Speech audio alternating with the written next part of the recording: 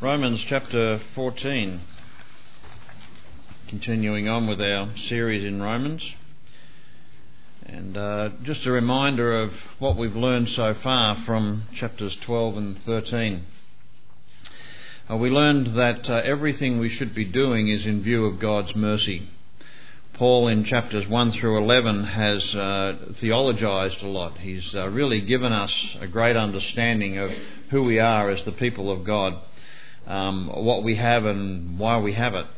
And then he comes to chapter 12 verse 1 and he says, "Therefore, in view of God's mercies, I urge you." So all that we have learned about this theology about who we are and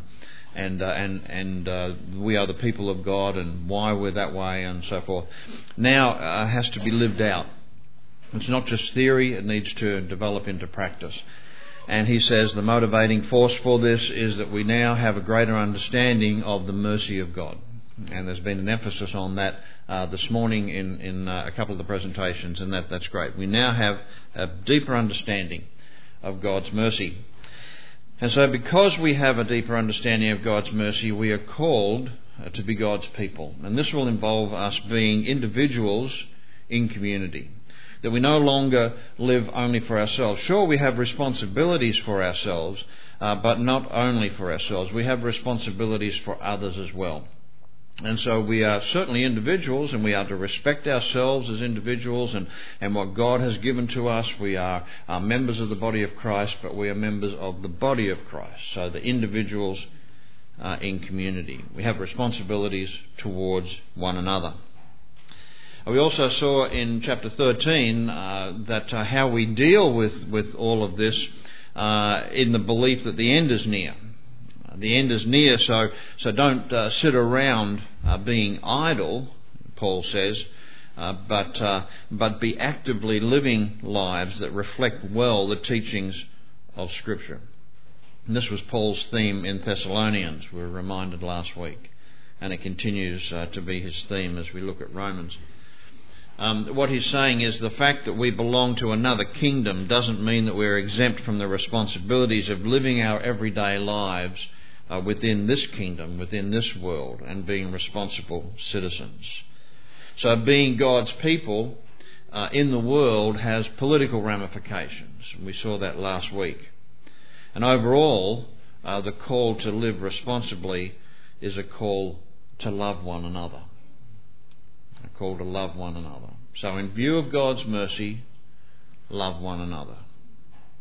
That's the message that he's given to us so far in chapters 12 and 13. So we come to chapter 14. And chapter 14 adds to the information that we already have now on what a community of faith will look like. In chapters 12 and 13, we've seen it's a response to the mercy of God, that we're individuals in community, that we're a diversified bunch, but there is to be unity amidst that diversity, that we're responsible as citizens in the world, and that we're to love one another. Now chapter 14 says we are to be accepting of one another and accepting of the differences of opinion that exist amongst us. He's getting very practical. He could have left it at the end of chapter 13 and said love one another, and we'd all sort of gone off and decided, oh yeah, well what that actually means is this and that. But now he's getting down to some nitty gritty, and chapter 14 is a very divisive passage. It's trying to actually deal with divisions, but it creates divisions in the church. So it's a very difficult passage to deal with publicly. It's the sort of passage that actually raises more questions than it does give answers. And it's a great passage to be discussed in small groups, but a difficult passage to handle in a larger group. He says, so what we're called to be as the people of God is people who accept each other and who accept each other as people who hold different opinions. Now that we're called to be non-judgmental within the community of faith. That we're called to recognise who the master is and who we actually have to report to. The master is not some other person in the church. The master is God himself, the Lord Jesus Christ. And it's the Lord Jesus Christ that we have to report to. We've got to give account to Him. And we need to be mindful of that. That you have to give account to Him, and you have to give account to Him, and I have to give account to Him. He's the boss. He's the master. And so we need to live our lives in the view of that fact, that every one of us are reporting directly. We have a direct reporting line to Jesus. So with that in mind, we're to live lives that will not cause others to stumble. And we're to act in love at all times. And he says if we don't do that, what is actually good can become evil. Don't allow the things that you hold as good and true to become evil by flaunting them, by rubbing them in other people's faces and so forth. Act in love at all times. And we're called to righteousness. We're called to peace. We're called to joy.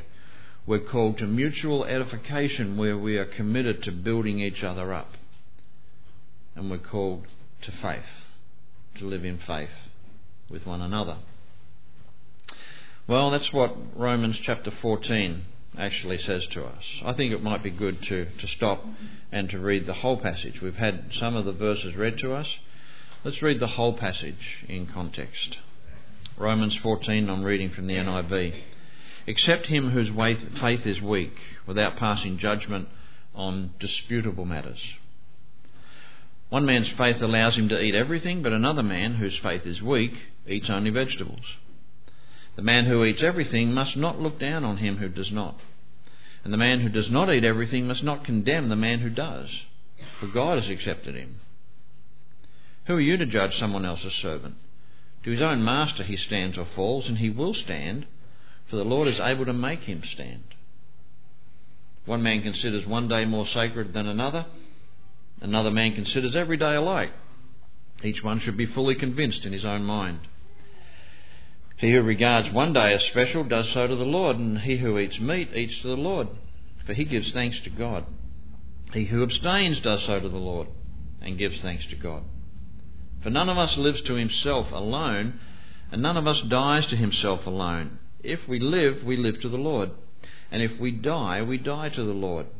So whether we live or die, we belong to the Lord. For this very reason Christ died and returned to life, so that he might be the Lord of both the dead and the living. You then, why do you judge your brother? Or why do you look down on your brother? For we will all stand before God's judgment seat. It's written, as surely as I live, says the Lord, every knee will bow before me, every tongue will confess to God. So then, each of us will give an account of himself to God. Therefore, let us stop passing judgment on one another. Instead, make up your mind not to put any stumbling block or obstacle in your brother's way. As one who is in the Lord Jesus, I am fully convinced that no food is unclean in itself. But if anyone regards something as unclean, then for him it is unclean. If your brother is distressed because of what you eat, you're no longer acting in love. Do not by your eating destroy your brother for whom Christ died. Do not allow what you consider good to be spoken of as evil. For the kingdom of God is not a matter of eating and drinking, but of righteousness and peace and joy in the Holy Spirit. Because anyone who serves Christ in this way is pleasing to God and approved by men. Let us therefore make every effort to do what leads to peace and to mutual edification.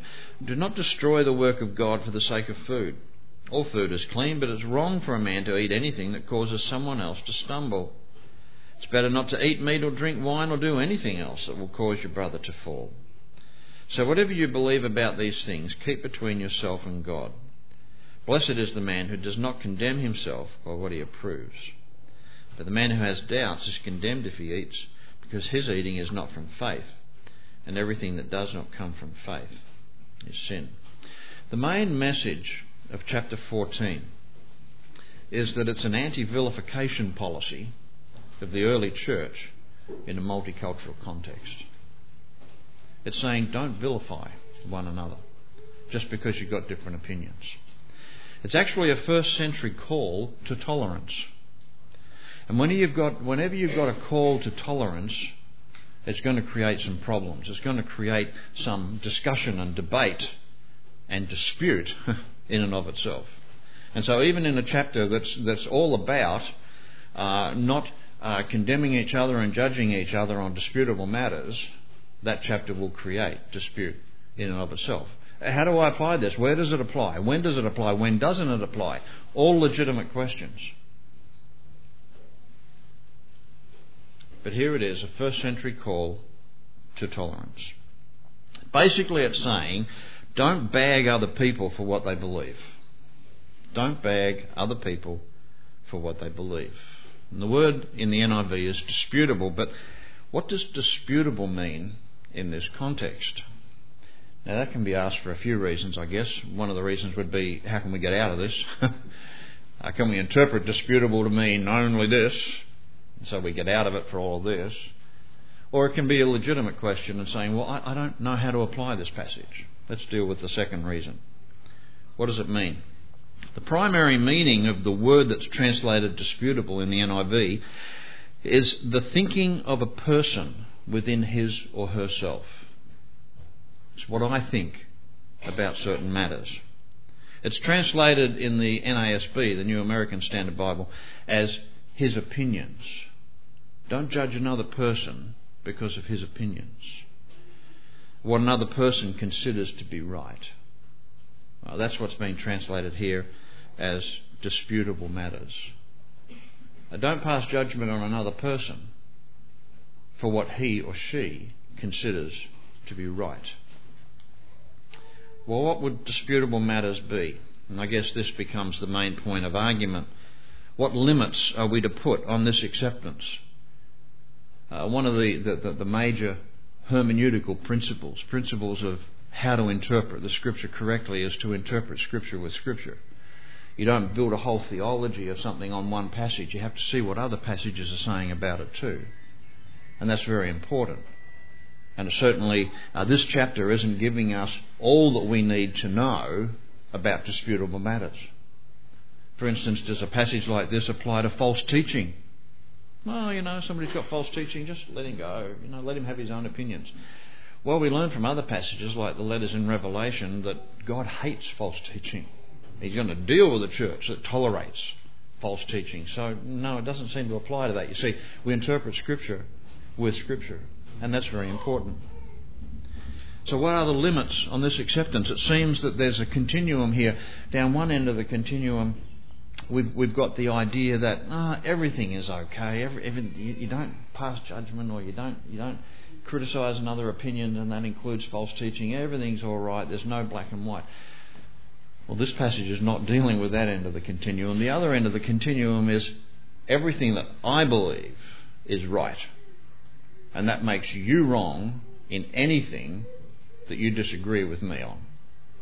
And that's the other end of the continuum, and that's where this passage is addressing. Have I still got you? Am I getting too complicated? To understand the whole of the continuum, we've got to have different passages. We've got to understand different passages. So what is this passage saying? Well, I suppose there are some things that are beyond question that this passage is not relating to.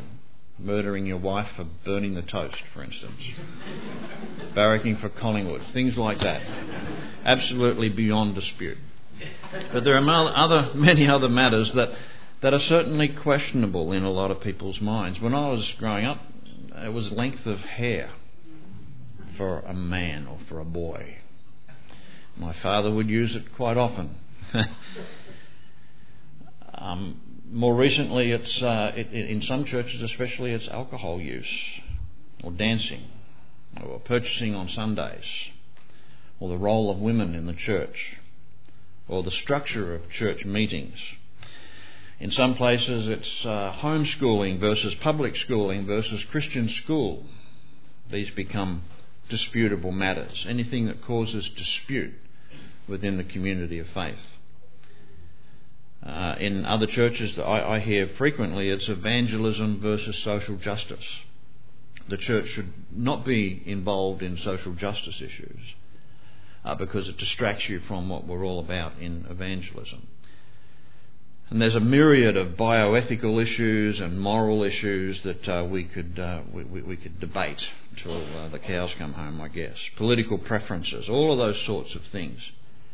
Differing opinions that become important from time to time and in place to place. These are the sorts of things that Paul could be addressing here. The matters that Paul applies this teaching to were probably beyond dispute to many of the people in his audience.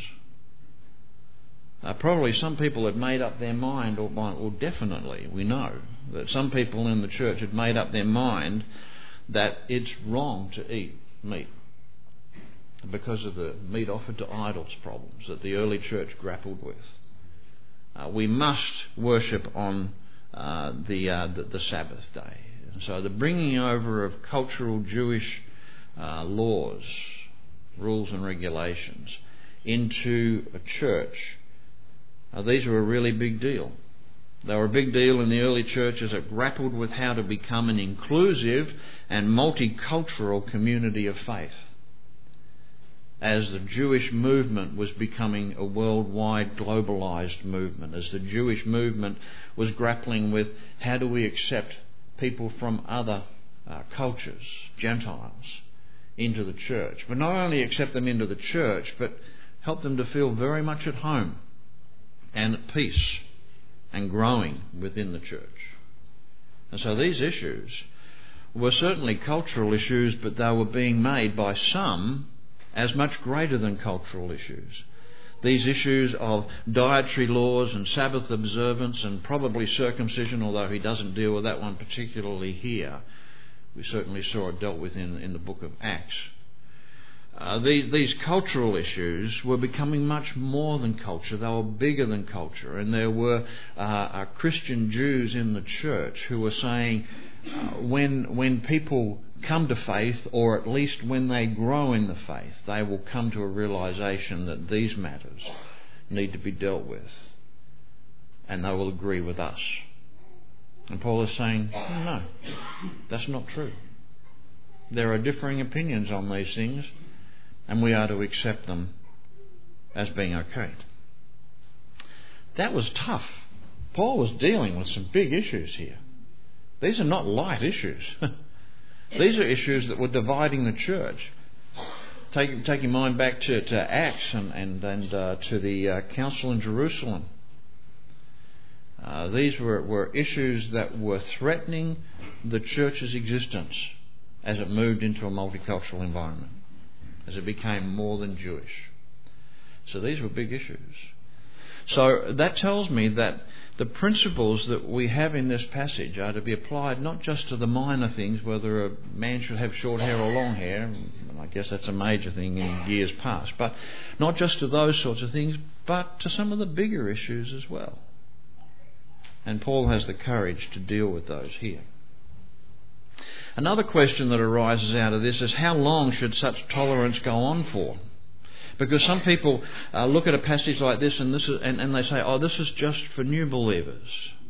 This is just while a person is growing in the faith, and ultimately they'll grow into seeing that what I believe is the right way. I want to tell you that I don't read that in this passage at all. It doesn't only apply to new Christians. Because if it does, that says that we expect people to grow into our way of believing as they mature. And if they don't, then these principles don't apply. I don't think this is what the passage is saying at all. I think this passage is a call to live a life of acceptance of diversity as the community of faith. So how do we do that? How do we live such a life? Well, Paul has already told us in chapter 12 that we're to have renewed minds, that we're to think differently, and that's how we're to live differently. It's not just a matter of changing behaviour, it's a matter of changing how we think. And so applying that overriding principle to chapter 14 and to the differences of opinion that we may have on these matters within the church, it's really a decision that we make. It's with the mind. We decide to. And then Paul lists a whole lot of things in chapter 14 that are matters of the renewed mind. For instance, in view of all this, we need to decide to, 1, accept people who are different and who hold different opinions. Acceptance. Accepting them not as spiritually inferior in need of growth, but as bona fide members of the community of faith. It's interesting in passing to note that what Paul calls the weak person in verse 2 is the one who is more restrictive. The person who can't eat meat is the weak person, according to Paul. And we would oftentimes turn it around the other way. We've got these restrictions on the Christian life, and we would see people who don't hold to those restrictions as being weak. Paul is choosing to use it the other way, probably to drive home his point. As people of God seeking to live this renewed mind, he says, don't pass judgment. Don't pass judgment either on their place in the kingdom, because there are those who would say, I question whether you're in the kingdom. I question your Christianity if you hold to that belief. He says, don't do that. It's not your business to do that. But also don't pass judgment on their maturity in Christ, because as I've said, we might say, well, he's obviously in the kingdom, but boy, he needs to grow into the way that I believe. We might not put it that way, but that's what we mean. True maturity is what I believe. As people who are seeking to live this renewed mind in this in this diverse community, it says, don't look down on others. Don't treat other people as inferior just because they're different to you. Don't condemn them. And then it says, be fully convinced in your own mind. With the renewed mind, be fully convinced in your own mind of what you believe to be true. That's an interesting one. When we hold an opinion that we're not really convinced of, one of the ways to help us to feel better about that is to get other people to see it as correct. And it sort of justifies the way that I believe. But those who are fully convinced, when we're fully convinced of the way that we live, we're more likely to allow diversity of opinion, differences of opinion. And so he says, be fully convinced in your own mind and live under the lordship of Christ. And so our attitude should be to live humbly under the lordship of Christ, mindful at all times of the mercies of God. What does that mean? Well, he says, make every effort to do what leads to peace and mutual edification. It seems that he's saying one of the greatest goals that you can have as a community of faith is peace and mutual edification, building each other up. We are called to be peacemakers. Remember, Jesus said, blessed are the peacemakers, those who make peace in a very diverse situation such as the community of faith. We are called to be such peacemakers. He says, look, this is so important. This is so important. It's better not to eat. It's better not to eat meat if there are others around who think that's wrong. It's better not to drink alcohol if there are others around who think that's wrong. It's better to give up your own rights. Oh yes, you've got them. You've got the rights to do that as people in Christ. But peace and mutual edification is so important, it's better to give up your rights than to cause other people to stumble. For the greater good of peace and mutual edification. Then he even says, basically, keep your opinions to yourself. Well, how is that to be applied? None of us would talk, especially males. We don't talk about feelings, we talk about opinions, thoughts, ideas. None of us would speak to each other. But I think what Paul is saying is, look, don't flaunt your opinions. All right, you might say you're free to do this and that and the other thing, but don't go around flaunting that. Keep your opinions to yourself. Don't cause other people to stumble. Don't cause dissension and dispute in the community of faith just because you've got one opinion that you think is terribly free and you can flaunt it, don't do that. It's much better to seek peace and mutual edification than it is to flaunt your freedom in the light of others. I think that's what he's saying. So the question is, how on earth do we apply all this? So many questions come to mind. But what about this? What about this? Does it apply to this? And what about this? Well, I'm just going to give you a couple of minutes in quietness now to think about what we've been saying. I'd like you to think prayerfully about anything that you hold strongly that others in this church might disagree with. And then, how do the principles that we've talked about coming out of this chapter apply to you and to that situation and the opinions that you have? As I thought about this, I thought that's the best way to apply it. Because you know how this applies. Think about those things that you hold strongly that other people in this church or maybe in other churches would disagree with. And how do you apply the principles that this passage is talking about to those things? What changes do you need to make to fall into line with these principles so that the community of faith will look more like what God wants it to be in view of His mercy? I'm going to be quiet now, just for a couple of minutes. If we can prayerfully consider that, I think that would be good application.